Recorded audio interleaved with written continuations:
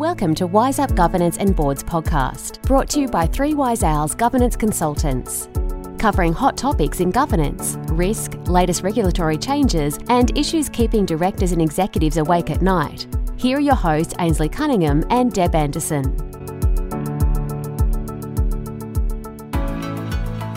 Welcome to another episode of Wise Up. Today we're joined by Shannon Sedgwick, Senior Managing Director of Ankura, specialising in strategy, cybersecurity and governance, risk and compliance. Shannon Sedgwick is a Senior Managing Director at Ankura, located in the Sydney office. Shannon has experience in providing future-focused leadership to government and enterprise executives and boards to maximise the benefits of implementing new technologies, align that implementation with their strategic intent, and future-proof their organisations against cyber threats. After over a decade of working globally, consulting on technology, cybersecurity and governance, risk and compliance, Shannon has unique and unparalleled insight into what makes an organisation profitable and resilient. Shannon has landed coverage in print and broadcast outlets around the world, including The Today Show, 7 News, Sky News, ITV, KBPS, ABC, 60 Minutes, 2GB and Sunday Night. His articles have been featured in the Asia Pacific Security Magazine, Australian Financial Review, The Australian, CSO, news.com.au and university journals. Shannon engages with executives and boards in both government and private industry and develops solutions to incorporate cyber risk into their overall business strategy. His focus is on strategic cybersecurity, helping clients meet risk reduction and compliance objectives and advising on the implementation of new and evolving technologies by ensuring they are secure, fit for purpose, scalable and continually driving efficiencies in the target organisation. As a non-executive director on various boards, Shannon has a passion for initiatives that tackle issues affecting the disabled, Indigenous and veteran communities. Wow, welcome Shannon. How are you today? Wow. Yeah, I'm good. How are you? I'm sorry you had to read all that bio. I'm going to have to do something about that. There's a lot of acronyms in there, aren't there? There is. Honestly, it's very impressive, Shannon. So welcome to the show today. So tell us a little bit about Shannon Sedgwick and Ankura. Oh, okay. Well, my background going way back is ex-military. After I left the military, I started my own risk management firm in San Diego in the US and had quite a bit of success there and opened up offices in Sydney and Singapore. I was bought out of that business. I exited that business successfully in a few years back. And then I went and joined a Big Four consultancy to lead their cyber risk business in federal government and build out that business and had a great time there. And then since then I've joined Ankura as a senior managing director, leading their cybersecurity practice nationally. And like my bio said, we focus on strategic level cybersecurity, which is cybersecurity which is aligned with the organization's overall business strategy. So we do work like mergers and acquisition due diligence or cybersecurity and technology cost optimization, which is selling quite well right now with all the organizations trying to reduce costs, but to do it in a way that helps them still meet regulatory compliance and risk management standards is difficult. So enlisting our help, a lot of companies are enlisting our help with that right now. And we also have another arm of the practice as well, which is going very strongly, which is our digital forensics and incident response. That's really interesting work. And my colleagues are heavily engaged in that right now, particularly off the back of increased malicious activity, which obviously everybody heard about when the PM mentioned it on Friday to the press conference. Yeah, so tell us a little bit about that, Shannon, from your perspective. There seems to be a hyper-sensationalism in the media as per normal. Yeah, shock horror, media sensationalizing things. The PM's announcement was something that we've been aware of in the industry for quite some time, particularly since, the economic downturn and the lockdown with COVID, the mass transition to working from home. So there's been a lot of adoption of, new technology and new software, and shadow IT is a massive problem, particularly when working from home, because IT and security teams don't have the oversight over what their employees or the staff members in the company are doing anymore. And cyber criminals and malicious actors have taken advantage of that increased attack surface, or that availability of vulnerable users and technology, and that malicious activity has increased dramatically. So that the PM's announcement, I think, wasn't anything new to us, but it may have been,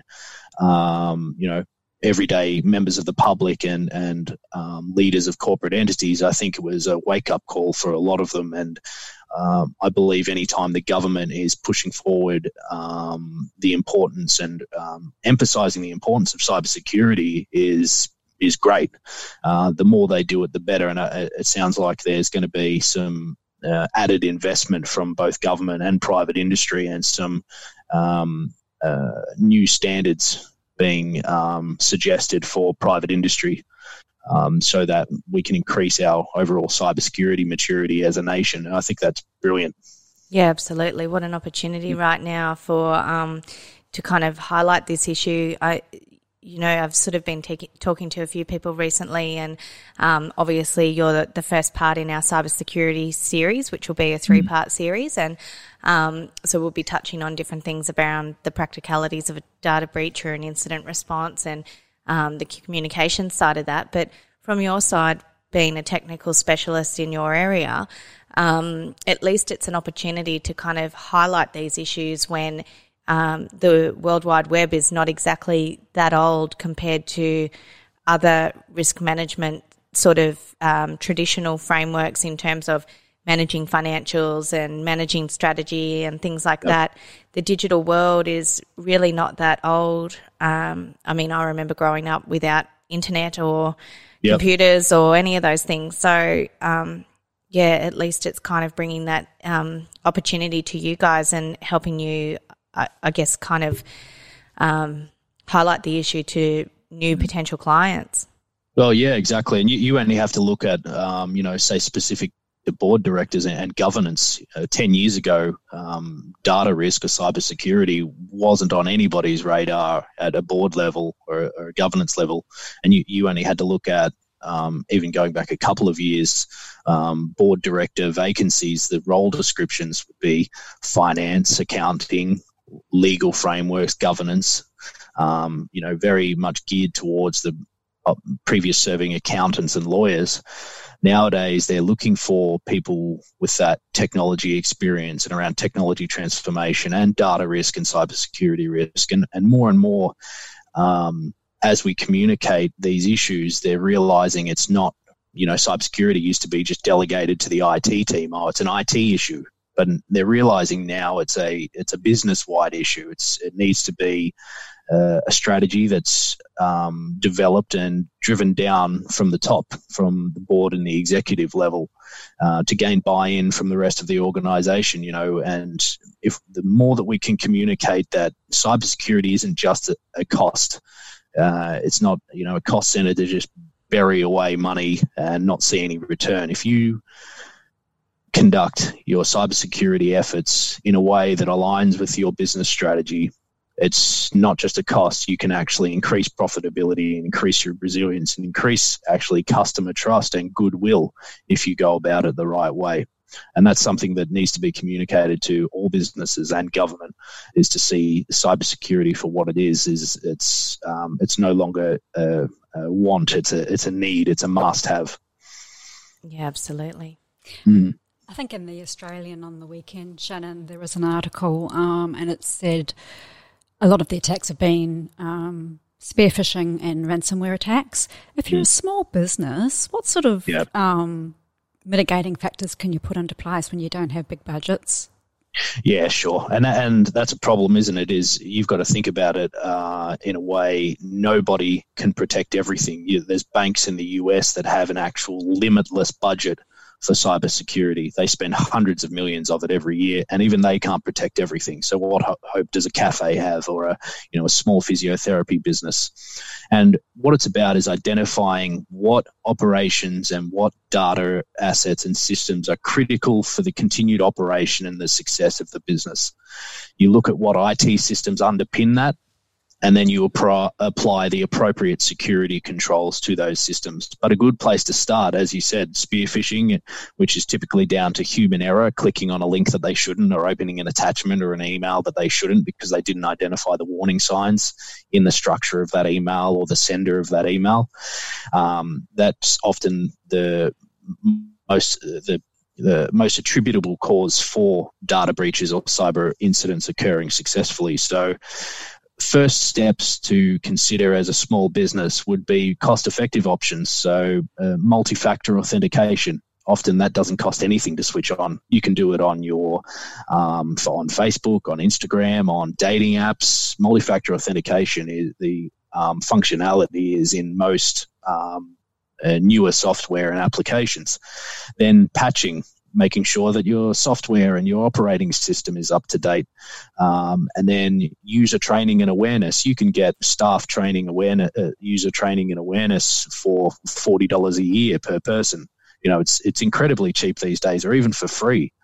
And then also daily backups. It doesn't cost you anything to back up your information each day. You might have to pay a little bit more to, say, iCloud or G Drive to be able to Google Drive to be able to store a bit more data, but in the end, it's worth it. And all of those options, you can get them almost for free or for very low investment, and it will protect you from the majority of the cyber risks that you'll face. So to say that there's not enough budget for SMEs to be able to protect themselves adequately, I think is not a valid excuse. Yeah, absolutely. So in terms of actually sort of going through a cybersecurity incident or a data breach, what are the first sort of things that you think a business needs to do to respond? Do they call somebody with your expertise to come out and do sort of a third-party review, or how does it work? Well, when an incident occurs, the first thing that a provider should do is obviously have access to the contact details of, say, a company like ours, or and also the relevant government agencies. So contacting the Australian Cybersecurity Centre immediately, because they can often provide immediate response and assistance without having to pay for it, particularly those with a very low budget. The ACSC has some great assets there that they can provide help to smaller SMEs. What usually comes next is in the incident response procedures. Usually you'd hope that a business has an IRP or an incident response plan, and they'll be able to follow those steps. When there's not an IRP, this is when it makes it very difficult, and the time to respond, the time to both recover, get drawn out, and it costs them more every day that the business operations are down. Hopefully the attack wasn't ransomware, where they've turned your entire data sets and your computers into unusable bricks. But more and more, this is a favourable attack by malicious actors, and you see ransomware being used quite heavily. You only have to look at the Toll cyber attack to see the damage that it can cause, and unfortunately they got hit twice, which is really terrible for them. But the initial response is about minimizing the damage done to the business by segmenting that particular part of the network or the systems that have been affected. And in some cases, you'll have to transition to manual work processes to be able to keep your operations going. And then calling in the experts to conduct incident response to help you guide through it, to be able to restore your systems from backups, which you hopefully have, because you've followed my advice about having daily backups. You restore from backups and plug the gaps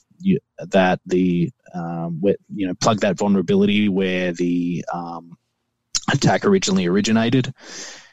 and then set about recovering and getting back to BAU. And then after that comes digital forensics, where you look at the attack that happened, who was the user who, say, clicked on the link or opened up the email attachment, where did that email come from, seeking to attribute that attack to a certain malicious actor or who did it, which is extremely difficult, but it's about looking at what they gained access to and how to prevent that data that was accessed being let out into the wild, so to speak. Additionally, what's incredibly important is during that time is communication with your stakeholders and communication with the data owners, which is, if you hold the personal identifiable information of both your employees or, say, your customers, you need to inform them immediately that you've suffered a data breach and that their data may have been accessed or compromised, and this is what you're doing to fix it. Delaying those type of announcements only causes additional reputational damage, and oftentimes that reputational damage, if handled poorly, can far exceed any type of financial damage or operational downtime damage that can occur due to that data breach. You only have to look at You see that over and over, don't you? Yeah. You only have to look at examples like Yahoo when they were being acquired by a large telecommunications firm in the US, and they got found out that years beforehand they'd suffer a data breach of tens and hundreds of millions of their users and didn't tell anybody about it. And I think they had hundreds of millions wiped off their market capitalization mid-acquisition. It just shows you the damage that can occur to your reputation and goodwill. And it's hard to enumerate that damage because you don't know what new clients were going to come your way and now are no longer going to because they can't trust you. It can be incredibly damaging. But in the same turn, if you handle it well, you can actually gain more customers and gain more trust because of it. A good example of that is the Australia's Red Cross. They suffered a data breach, not due to a malicious actor, but due to a third-party error where they published the entire list of their donors to a publicly facing web page, including their health and address, personal information. And they handled it exceedingly well. They involved the Australian Cybersecurity Centre or the Computer Emergency Response Team, and they helped them respond to that incident. And they were extremely clear and very forthcoming and rapid in their communication to those who'd been affected. And it actually increased the amount of donors that they had afterwards because they'd been so transparent. Yeah, definitely. So with those attacks that you've seen where they've had cyber insurance in place, how effective are those policies? So I think cybersecurity insurance is an excellent thing for the industry, but it's not a panacea. It's not a silver bullet that is going to cure all our cyber ills. A lot of people take the view that because cybersecurity risks are unavoidable, we'll just transfer all of our risk via insurance. And you can't transfer all of your risk. It's impossible. You can't transfer it to a third party. You have to own some of it. And additionally, when you do suffer a data breach and it's shown to have that you haven't got any cybersecurity controls in place or you haven't paid adequate attention to that issue, it may actually void your insurance or you're forced to pay extremely high premiums. Cybersecurity insurance can be beneficial. You just have to ensure that you get a policy that is fit for purpose for your organization and that it covers what you need it to cover. So you're not paying too much for it, and also so you can be sure that your losses will be covered should a data breach occur. And oftentimes insurers and cyber insurers in Australia are typically quite good. They have partnerships with organisations such as ours to come in the event of an incident on their behalf and actually conduct that digital forensics and incident response services. And that's part of the work we do. Most of our work comes from insurers. So with, say, an e-commerce site, for instance, Shannon, where there are additional requirements for PCI DSS compliance with the banks, etc., around collection of credit card information and encryption of that information and de-identifying. What are the sorts of things that with a lot of change in strategic direction and businesses transitioning to online and potentially an e-commerce site, what would you recommend in terms of those sorts of things to protect that information? Sure. Yeah, sure. So PCI DSS is it's not a standard when you're compliant with it that equals security, and compliance with any standard doesn't equal security. You have to take a organization-specific risk-based approach. Again, with starting an e-commerce site, you ask yourself that question: what is most important for the continued success and operation of this business? Well, it would be the protection of that financial data that you store, those credit card details of your customers, and also the continued operation of that web page and its functionality.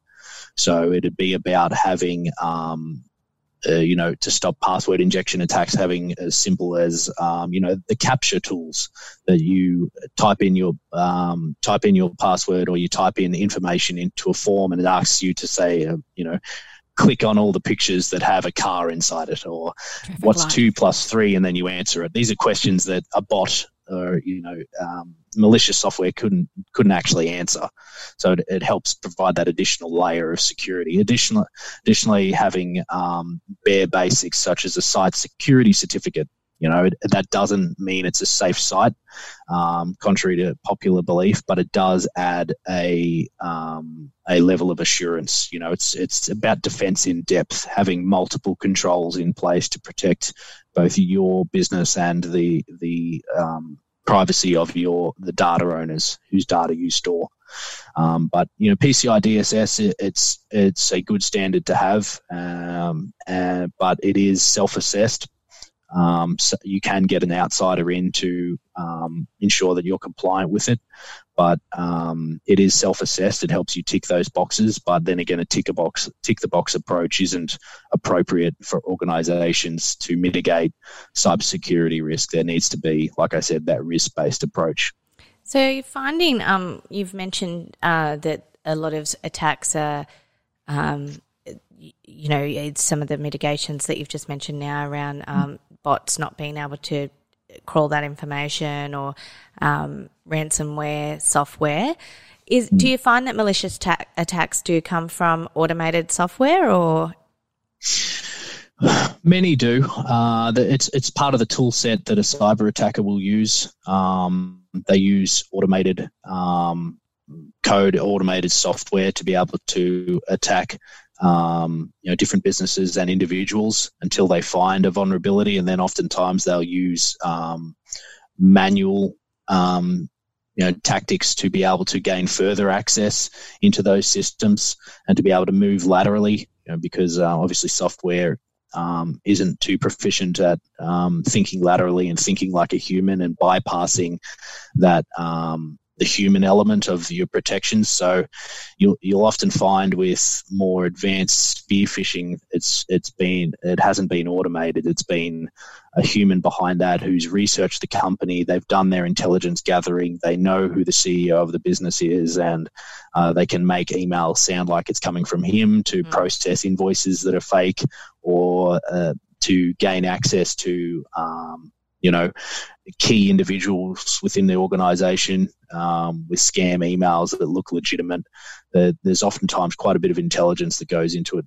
Previously, attackers, particularly nation states, used to use more of a spray and pray approach where they used automated software. Now we're finding it's more specific and targeted, and they've done their research, which makes it even more dangerous. And they usually target C-suite individuals within the organization who are quite time poor, and there's only usually an EA as a gateway into their emails, and if they haven't done their cybersecurity awareness training, or it's one of a myriad of emails they have to go through each day, mistakes can be easily made. So in terms of Department of Defence strategies and the NICE strategies and things like that, if an organisation, say of a larger size, implements all of those recommendations and tries to mitigate any risk and minimise any vulnerability for an attack, are they still exposed in some way? Yeah, of course. Even being completely compliant at the highest levels with, like you said, with a cybersecurity standard such as NIST or, ASD's Essential 8 or, if you're defence or federal government, the ISM, the Information Security Manual, aligning yourself at the highest levels with all of those standards is still not going to protect you from everything, because those standards haven't been designed with your specific organization in mind.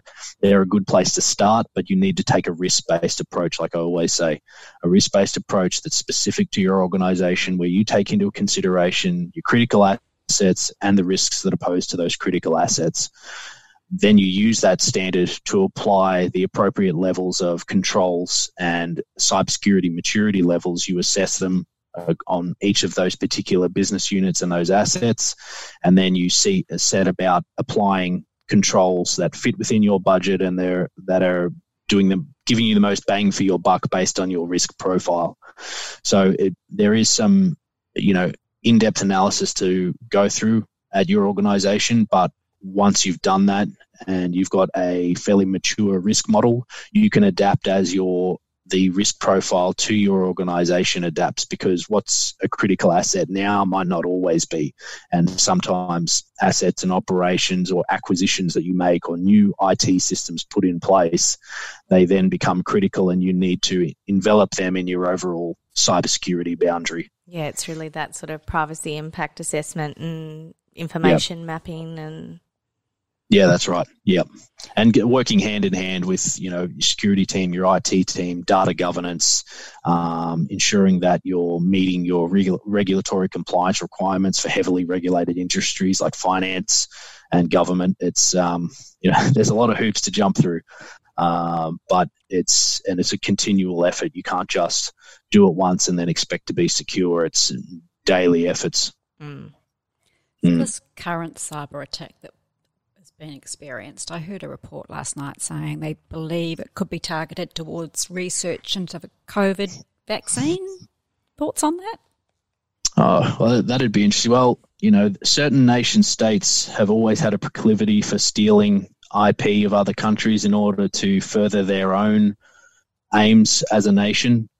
So it would not surprise me at all that a malicious actor has targeted IP, but particularly around COVID, we saw a huge increase in malicious actors using COVID-themed emails and malicious web pages that appeared to be giving COVID-related information to the masses. And with the public's thirst for knowledge regarding anything around COVID or lockdowns or people getting sick, I dare say quite a great many people fell for those scams. So, that wouldn't surprise me at all. Yeah, I think as you mentioned before, it's people working from home that don't have the systems that have probably been a bit vulnerable as well. Yeah, that's right. Yeah, and people that there's some people you've got to remember that have never worked from home. They often came to the office and they had a set PC that they didn't take home. It was just in the office, and then they've probably been forced to use their own device, or they've been given a new laptop from their employer, and they've had to go home and download all of the software that was necessary for them to conduct their work, and they found it was difficult. So they'll, download an application or a piece of software here to make their roles easier. And the IT team or the security team have no way of controlling, what they've downloaded in some cases. So it makes it very difficult for the security teams to keep an eye on everybody with that mass transition to working from home. And everybody that got locked down, which was most people, understood the stresses of being locked down, especially if they have a family and kids running around, and you're trying to keep an eye on cybersecurity and make sure you're not going to click on the wrong emails and there's kids screaming and asking for things, and and you're trying to sit on the kitchen table. I had friends using ironing boards as their desks in the middle of their lounge room while babysitting. It was you can understand why mistakes would be made. Yeah, challenging times indeed. Yeah. So, do you have any recommendations for people working from home that they should be taking precautionary measures, or any sort of recommendations for their IT or security teams to help protect those employees and the vulnerability of the organisation?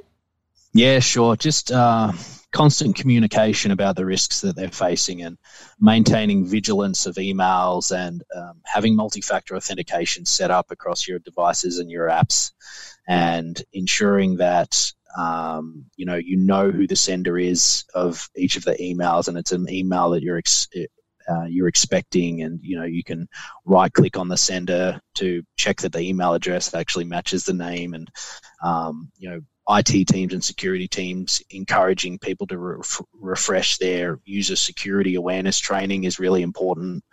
And I think it's important as well for IT and security teams, particularly in larger businesses, is when they're implementing cybersecurity controls. A mistake that is often made is they'll implement cybersecurity controls or technical controls without any conversation or communication with the proposed end user. And what it'll do is it'll create friction in their workflows. And like all human behavior, what do we do when we experience friction? We look for a way to circumvent it.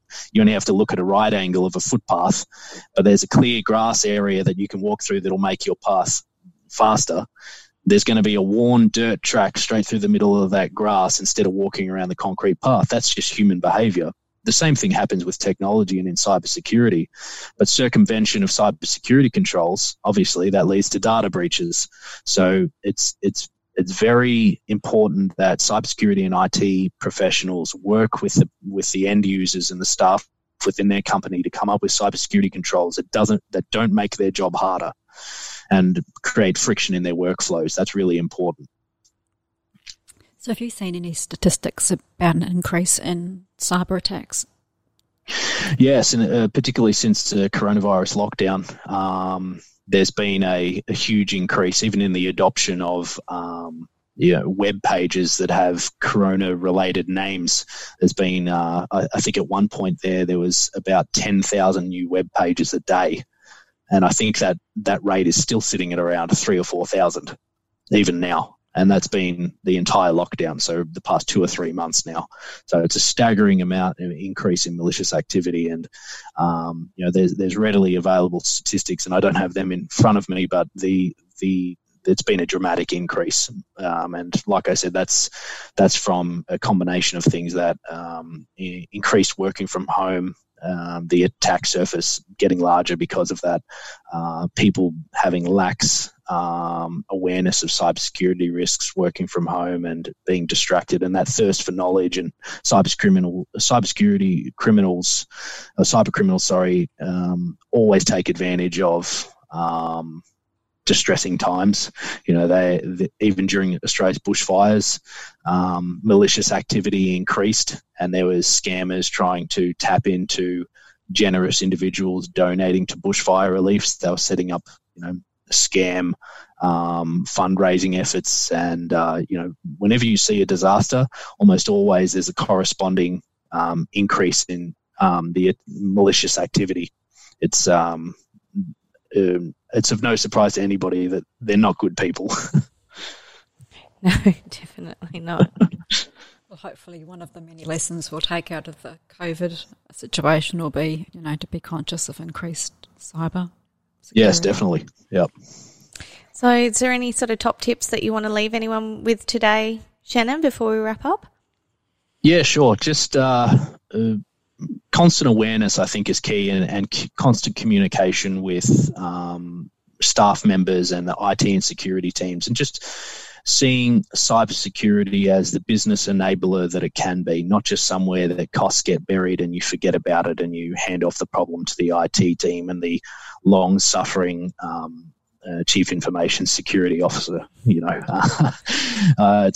one of the most difficult jobs you can do, and you can see why that they usually only last a couple of years in the role just from the high stress of it. But I think it's important that we're all aware that cybersecurity is everybody's responsibility, from individuals through to small mum and pop shops to large corporate businesses and federal government. It's everybody's responsibility, and I think we're going the right way about it. We just need to keep ploughing ahead with those efforts.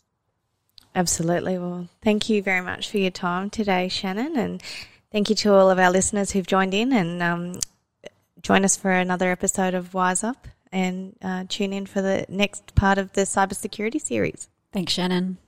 Thanks, guys. Bye. That's all for today. Until next time, happy podcasting. And remember, if you're enjoying the show, check out our other episodes and all things governance at www.3wiseowls.com.au.